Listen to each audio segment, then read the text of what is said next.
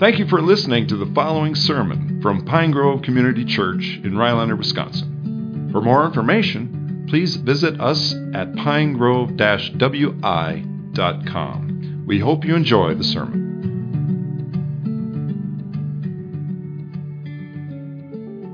All right. Well, thank you, Pastor Jeff. If you would, open up your Bibles and turn to Galatians chapter 5. Galatians chapter 5. We'll be in verses 13 to 18.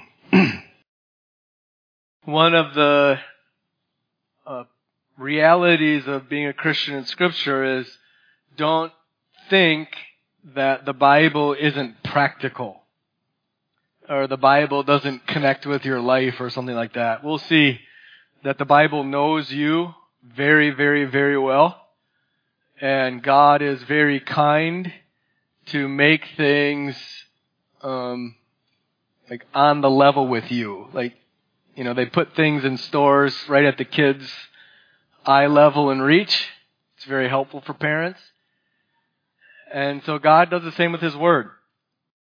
So we need to be constantly reminded as Christians of the implications of Jesus' death on the cross, and out of that only the incredible acceptance with God and the freedom you have before Him as His children. You need to have that beat into your head day after day after day. You'll never get to the point of maturity where you don't need to be reminded of that.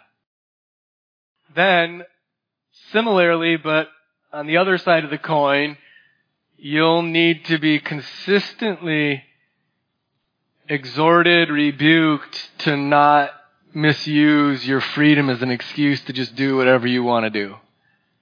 And both those things are true. So if you're a new Christian, this is the beginning and end of our walk with Christ. We are accepted by the Father because of Christ, and yet you're going to constantly, for the rest of your life, battle your flesh to abuse that freedom just to keep doing what your flesh wants you to do.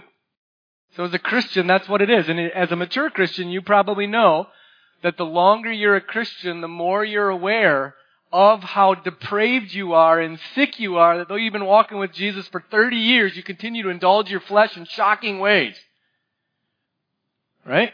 Both of those are true. And that's what we're going to see in our text this morning. So let me read Galatians 5, 13 to 18, pray, and then unpack this a bit more. For you were called to freedom, brothers. Only do not use your freedom as an opportunity for the flesh, but through love serve one another. For the whole law is fulfilled in one word. You shall love your neighbor as yourself. But if you bite and devour one another, watch out that you are not consumed by one another. But I say, walk by the Spirit, and you will not gratify the desires of the flesh. For the desires of the flesh are against the Spirit, and the desires of the Spirit are against the flesh. For these are opposed to each other, to keep you from doing the things you want to do. But if you are led by the Spirit, you are not under the law. Let's ask God's help. Heavenly Father, our souls burn for your salvation, and so we ask you to come and comfort us now. How long must we endure in this world, forsake your precepts, your word, and persecute your beloved people, and teach us to never forsake your precepts, such that your testimonies, your words, your truth might always be on our lips. We ask your help now in Jesus' name. Amen. So you might see three things in this text. Right away in verse 13, we are free. Talk about that in a moment. So it's the fact of our freedom in Christ. Then the temptation to abuse our freedom, and then the call or the command of God to His children to love each other. So the fact of our freedom, the abuse of our freedom, and the right use of our freedom in love. So your children, when they're little, are in a highly controlled, tyrannical environment. They don't really have any freedom. Right? Parents pick up and put them where they want them all the time. They don't have a choice of what they eat or when they eat. everything in a child's life is tightly controlled. And rightly so, because they don't understand the threats around them. They will grab the very hot things and burn themselves. They don't know. And so parents have to protect them and control them. But there comes a time when a child gets to a certain age that they gain freedom. They get a driver's license. They have a job. They earn income. They leave their parents' home. They transition from childhood to adulthood, and then they're free. They're free. And you know that the consequences and the ramifications and the responsibilities that come with that freedom are massive. And children have to learn how to use that freedom. Hopefully in their younger years, they're learning how to control themselves and how to rightly use it. But you know, we can abuse it. So up till this point in the letter of Galatians, the main threat that the Holy Spirit has been teaching you is the threat of those from within the church who want to restrict your freedom. So if a child gains his freedom, he might have people around him who want to bring him back to childhood. Sometimes parents do this. They squish their 17-year-old and try to manage them like they're 7. And there's a fight because of it. And so within the church, though, false teaching would lay upon you burdens that you've actually been freed from. And that's what Paul's been dealing with. This issue of legalism. That is, making it seem as if your relationship with God and your acceptance with God is based on your performance of keeping certain laws, like being circumcised, or eating this or not eating that, or keeping this ritual or ceremony, and so on. And that brings condemnation, because you know you don't keep the law very well, do you? And so your freedom is restricted. That's what he's been dealing with this whole entire time. We're free. We're free from the law. Again, I'm going to talk about that in a second. But now what he's dealing with isn't the fact of our freedom, but our potential to abuse it. Our potential to use our freedom as a cover for indulging our carnal, fallen lusts. You understand that, right? Yeah, that's what we're going to deal with. So again, we have the fact of our freedom. You were called to freedom. We have the abuse of our freedom. Do not use your freedom as an opportunity for the flesh, and then the right use, the godly use, the faithful use of your freedom. Love one another. So let's talk again about our freedom in Christ. Turn with me real quick to the right a few books to Hebrews chapter 10, verse 2. We want to continue to urge you to be reading your Bible every day. And we have a Bible reading program to do that. And in the last few weeks, we've read through the book of Hebrews. And I was reading this, several days ago, maybe a couple weeks ago. And in verse 2, there's this astounding statement. And it helps us understand what it means that we are freedom in Christ. So I'm dealing with Galatians 5:13, the first half. You were called to freedom. I want to help you again understand what that freedom is. What's happening here in Hebrews is he's dealing with this same thing that they're dealing with in Galatians. That Christians still have to obey the laws given to Moses in order to be Christ's people. And here he's mainly dealing with worship, sacrifices, temple rituals, and so on. In verse 1, it says, the law is just a shadow. That is, when animals were sacrificed, they didn't actually remove our sin, but they pointed to the one sacrifice to come that would remove our sin, Christ. It's just a shadow of the perfect to come. And then in verse 2, it gives you the reason why the animal, or like a supporting reason why we can be confident that animal sacrifices aren't the thing. And so just listen carefully. Otherwise, would they not have ceased to be offered? Right? If an animal sacrifice removed your guilt, you wouldn't have to keep sacrificing them, right? Because your guilt's removed. You're free. But animal sacrifices don't actually remove your guilt. That's why they have to constantly keep being sacrificed to remind you that there's a sacrifice yet to come. That's what he's getting at. Otherwise, they would not have ceased to be offered. Since the worshipers, having once been cleansed, listen to this, would no longer have any consciousness of sins. Wouldn't that be nice to no longer have consciousness of your sins? You get, right?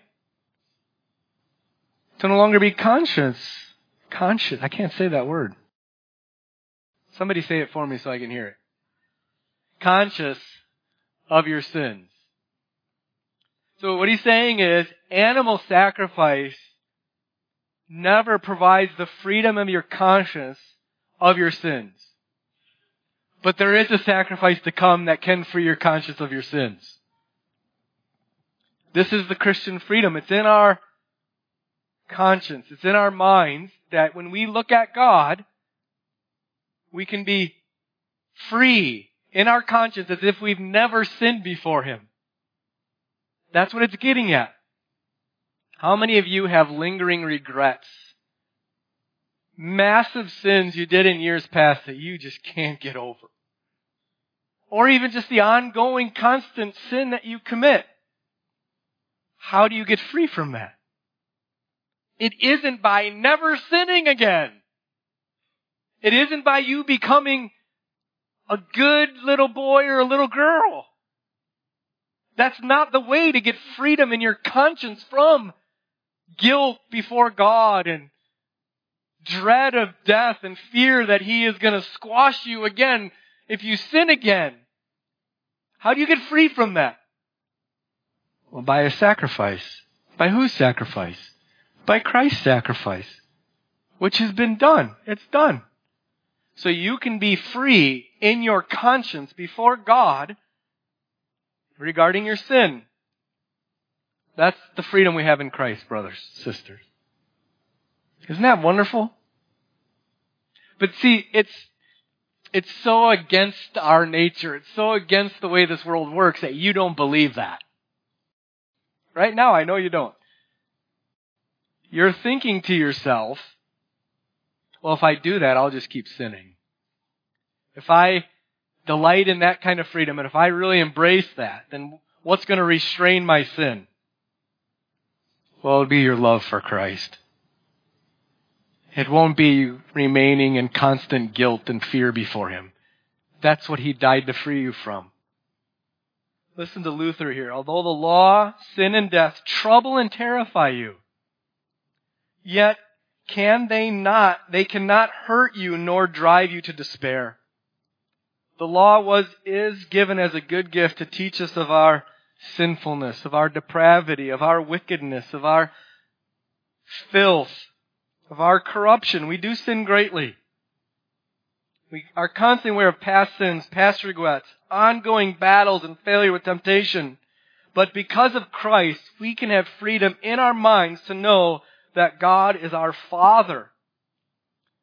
Not because of our perfection, but because of Christ. Not because of our sacrifices, but because of Christ. For you were called to freedom, brothers. That's the freedom. That's the freedom. And this is something, if you're a young Christian, if you're a newer Christian, the rest of your life is going to be spent exercising faith, working hard to believe that. You'll never outgrow your need to work hard to believe that freedom is yours in Christ. You'll never grow out of that.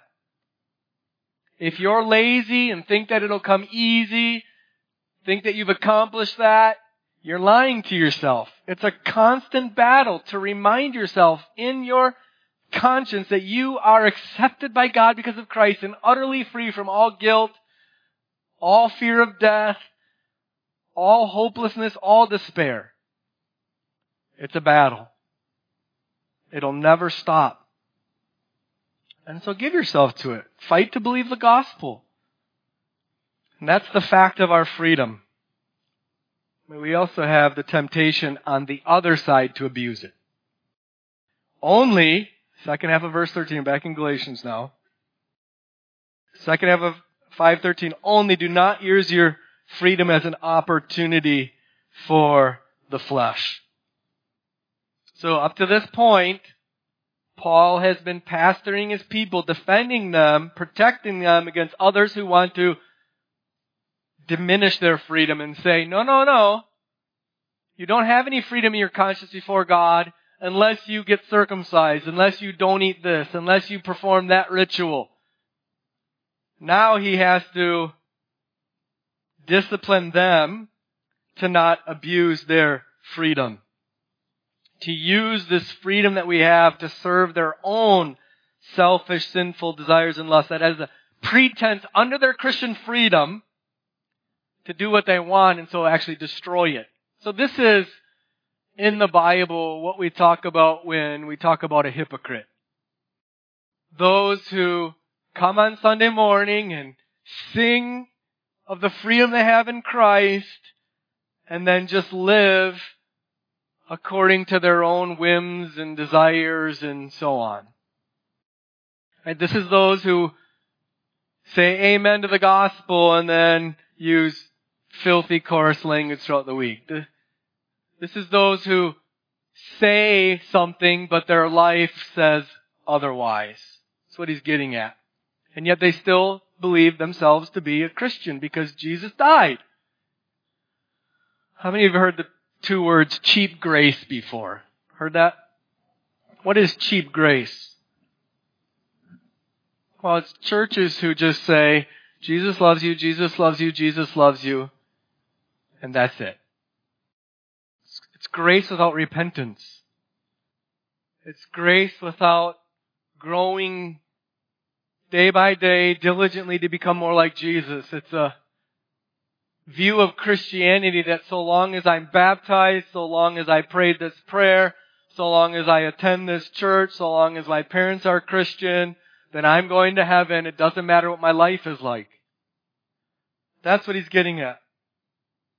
So we have been freed from sin in our conscience before God, and our life is supposed to be lived trying to keep in step with that freedom. Because if you were freed from the power of sin, you're not supposed to use your freedom to indulge sin. But that's what we do. That's the temptation. But we are supposed to be enslaved. Did you know that? So, if you continue in verse 13, but through love serve one another. That word serve, that verb, is the same as the nouns in the Bible for slave. The idea here is that you were freed from slavery to sin, freed from enslavement to the devil, freed from enslavement to fear before God, that if you don't do this or do that, He's going to be against you, He's going to harm you, He's going to make your life hard. You're freed from that. And you're freed to be enslaved to each other in love. That's how free you are. You're so free that you can submit yourself to what each other wants. So again, let me review what's going on here. You have this wonderful freedom in Christ before God. He does not view you as a sinner. He views you as forgiven and accepted and washed and cleansed and righteous in Jesus. Completely free in your relationship with God. What's that for? Your life now, what's it to be used for in that freedom? What for? There's two roads that go from there. One is wide and easy, and it's just indulging your flesh. Selfishly serving yourself. The other is narrow and hard, and it's you submitting yourself in love to serve each other. And this is summarized in this one word, love. So turn 2 books to the right to Philippians. Let's look at a text that unpacks that thought a little bit. Philippians chapter 2.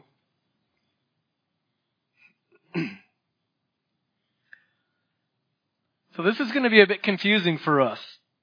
Because prior to this in the book of Galatians, it's spoken only negatively about the law. That God's law is what we've been freed from. God's law is a taskmaster that harshly condemns. But now here, the law is spoken of as positively. Through love, serve one another. That's the command, right? So how can law in the Bible be spoken negatively of and now positive? How can we do that? Well, how many of you have heard the words justification and sanctification? You've heard those words, I hope? Law has nothing to do with your justification, except to show you your need for Jesus. In your place of ultimate acceptance with God, the law has no place at all. You're free from it. But now as God's child, as God's son, as God's daughter, God's law shows you how to live as that. It doesn't condemn you like in justification. It shows you how to live as a free son. And it's summarized in one word. There's not hundreds and hundreds and hundreds. There's one. Love. Think back to the garden. We talked about this before. There's only one negative law in the garden. There's only one. So God is not a God who wants to restrain your behavior with hundreds and hundreds of laws. He wants to give you one law to guide you by His Holy Spirit into how to use your freedom, and it's called love. And here in Philippians 2, we see a helpful explanation of this. So in Philippians 2, right away at the beginning, if there's any encouragement in Christ, right? You have this great encouragement in your freedom in Christ. Any comfort from love, any participation in the Spirit, any affection, any sympathy, complete my joy by being of the same mind, having the same love, being in a full accord in one mind. So unity. But here's where we're getting to. Do nothing from selfish ambition or conceit, but in humility count others more significant than yourselves. Let each of you look not only to his own interests, but also to the interests of others. Why? He goes on to say, this is what Jesus did for you. You know who the most free Son of God is? Who he is? It's Jesus. No one has more freedom before the Father in the universe than Jesus. He's been the eternal Son of God. The Father has only and ever been pleased and delighted in His Son because His Son is glorious, righteous, perfect, full of wisdom and goodness and righteousness. And He's completely free to live before the Father. And what did the Son of God do with His freedom? What did He do with it? He set it aside. He didn't count it as something to be demanded, as something to be grasped, as something to be held over others. He emptied Himself. He took the form of a slave. He took on our flesh. And being found in human flesh, He humbled Himself, becoming obedient to the point of death, even death on the cross. So the Son of God used His freedom to do one thing. Love by sacrificing Himself for us. And this is what the Christian is called to do with his or her freedom. So could you imagine if you applied Philippians chapter 2, verses 3 and 4 to your marriage? That you counted your husband as more significant than yourself. That you looked at your husband and considered what his interests were and set aside your freedom, set aside your demands, and served him. What would that do for your marriage? If you weren't antagonistic, if you didn't view him as a threat to your freedom. Imagine what that would do with your relationship with your mom or dad. teenager. As you grow and try to figure out this freedom, this maturity, this wanting to differentiate from your dad or mom, and you didn't view them as a threat to your freedom, and set aside your own interests to serve your mother or father's interests, what would that do for your relationship? If you didn't look at leaders in the civil sphere as nincompoops who can't do anything right, that you constantly malign and mock and ridicule and talk big talk of freedom from whatever they say. But instead look to their own interest, to care for them, to pray for them. So that's our freedom. If we go back to Galatians, though, if you don't do that, verse 15 will be your reality. If you stand on your freedom and demand it from each other, and are more concerned of the slights and injuries that others give you and not at the war within you, what will you end up being in relationships like? Biting and devouring, consuming. You know, the root of your conflict in your marriage or in your home or in your workplace is that you each demand the other serve your freedom, and that you do not use your freedom to serve the interests of others. Now, the difficulty here, of course, is there are people who are just flat out jerks and who harm others, demanding certain things of them. So you have to use this wisely. So Paul is dealing with those who want to abuse the freedom of others, who want to take their freedom to serve their own interests. Galatians has the problem of those using their freedom selfishly, and then they have a whole bunch of infighting. Now what follows in verse 16, 17, 18 is going to be played out in the rest of the letter. And he starts, but I say, he's signaling to you that he's starting a new section. So you have this fact of your freedom. You are utterly free in your conscience before God regarding your sin. It's as if you've never sinned. It's as if you're only righteous. Not because you are, but because Christ is. You have this temptation to constantly abuse your freedom and use it as a cover to indulge your sin, which you must not do.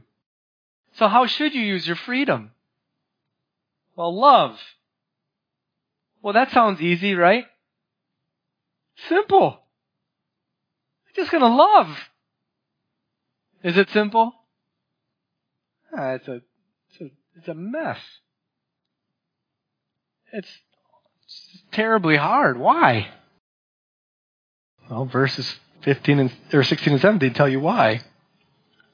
Look at verse 17. Pastor Jeff did this in the children's sermon. The desires of the flesh are against the Spirit. The desires of the Spirit are against the flesh. For these are opposed to each other to keep you from doing the things you want to do.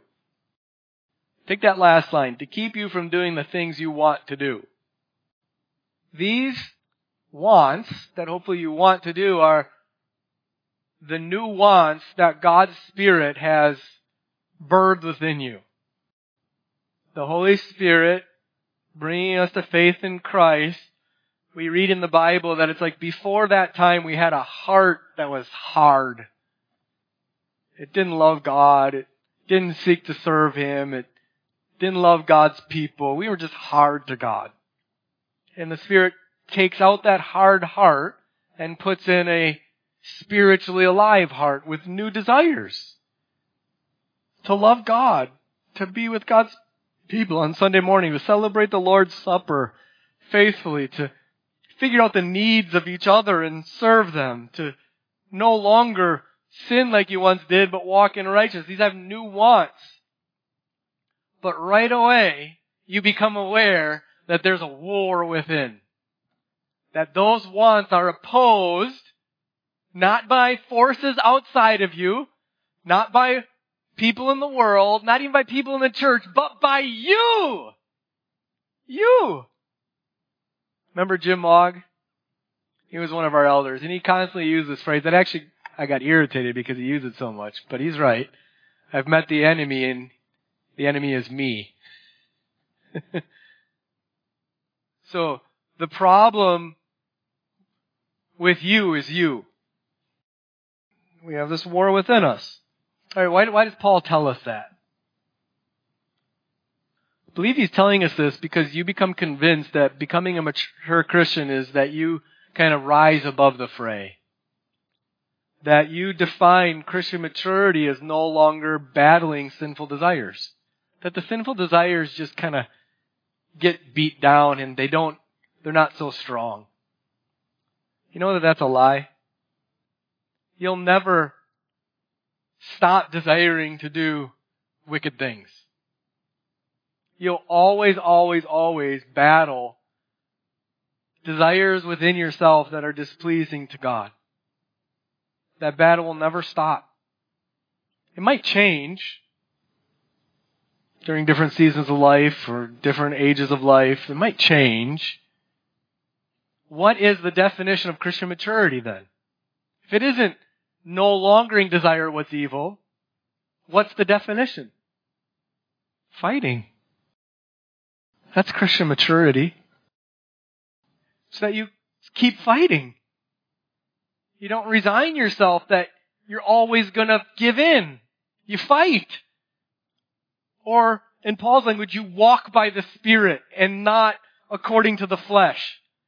You choose, by God's grace, in obedience to God's word, with the help of God's people, the worship of God's people, to walk by the Spirit and not gratify your flesh. It's not that there won't be a battle anymore.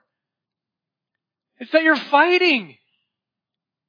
You're repenting. You're confessing to each other. You're helping each other bear each other's burden of this battle. I think this is constantly true of Christians. You get depressed because your desires aren't going away. I must not be maturing. I must not be doing what's right. Like that's not the point. That's not what you're going to get to. You're always going to desire that which is contrary to God. Why? Because you're sinful, fallen. You're redeemed. You're loved by God, but you still dwell in a sinful, fallen body with sinful, fallen desires. When you get to heaven, that'll be done. Praise God. But you aren't in heaven yet. And the mark of a mature Christian is fight. I coached football when Peter and James were in 7th and 8th grade. And you had kids that loved to hit. It was wonderful. They just had very little concern for their well-being. And then you had kids that were really, really tentative to hit. They almost always put their hands in front, and then they were constantly getting their hands smashed between helmets because they didn't want to hit. They didn't use their shoulder. They were very tentative. Christianity isn't that. You're going to have to hit. You're going to have to go to war. You're going to have to fight your own desires. Isn't that what Jesus said? You have to deny yourself. Take up your cross and follow Him. You're going to have to choose to walk by the Spirit. Let me define that real quick. And then I want to apply denying your own desires. What does it mean to walk by the Spirit?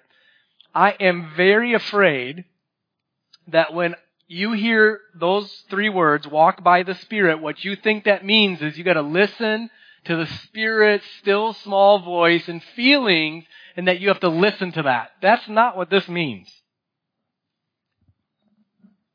This isn't this secret, subjective feeling that the Spirit puts inside of you. Now that can happen, and He may speak to you, that can happen, but that's not what this phrase is mainly saying. To walk by the Spirit means to know and love God's Word and follow it by faith in the power that the Holy Spirit gives you. So don't separate God's Spirit from God's Word. So many times Christians think anything in the Holy Spirit is completely separate from what God's Word said, and it's only the Spirit directly between you and Him. And God's Word is not in that equation, where God's Spirit leads you according to God's Word. And walking by the Spirit is walking according to God's Word. But not just out of duty, loving it. Because God's Word is wise and right and beautiful and righteous and perfect, and it works. Do you know what it works? Just think of your miserable life when you didn't obey God's Word. Oh my gosh, you were miserable to be around. Nobody liked you. You didn't like yourself. All your relationships were terrible. God's Word is so right and good and perfect. It's beautiful. And walking under the Spirit is like walking according to God's Word. Okay, so we're going to walk by the Spirit and not gratify our flesh. And there is this war. And do you know that you'll never be able to, in this life, outgrow that battle, right? So let me give you a very helpful example of this before applying it specifically. In early Christian history, this is just 300-ish years after the time of Jesus. Because of this battle of the flesh, some Christian leaders got it into their head that the way to battle the flesh was to sell all their belongings and move out in the middle of the desert away from all temptations, particularly how decadent Rome was becoming. The world wasn't yet kind of Christian. Rome was still pagan, but it was on the edge of that, and they were seeing both within the pagan society and within the Christian society, it was just indulging the flesh. That's all that it was. And so some Christians being so disgusted by it and being so disgusted by their longings for these sinful things that the best thing we do is like sell it all, leave everything and move out in the desert and just pray and fast and do all that. Yeah, that sounds appealing in this world, doesn't it? That's why most of us live up here. If we could just get away from the world. If we could just withdraw from society, the battle wouldn't be so strong, right? Wouldn't that be nice? If you would just stop looking at Facebook, for goodness sakes, your life would be so much better. Just detach, unplug, we say. Would that work? Listen to one of these desert fathers, they were called. This was a pastor.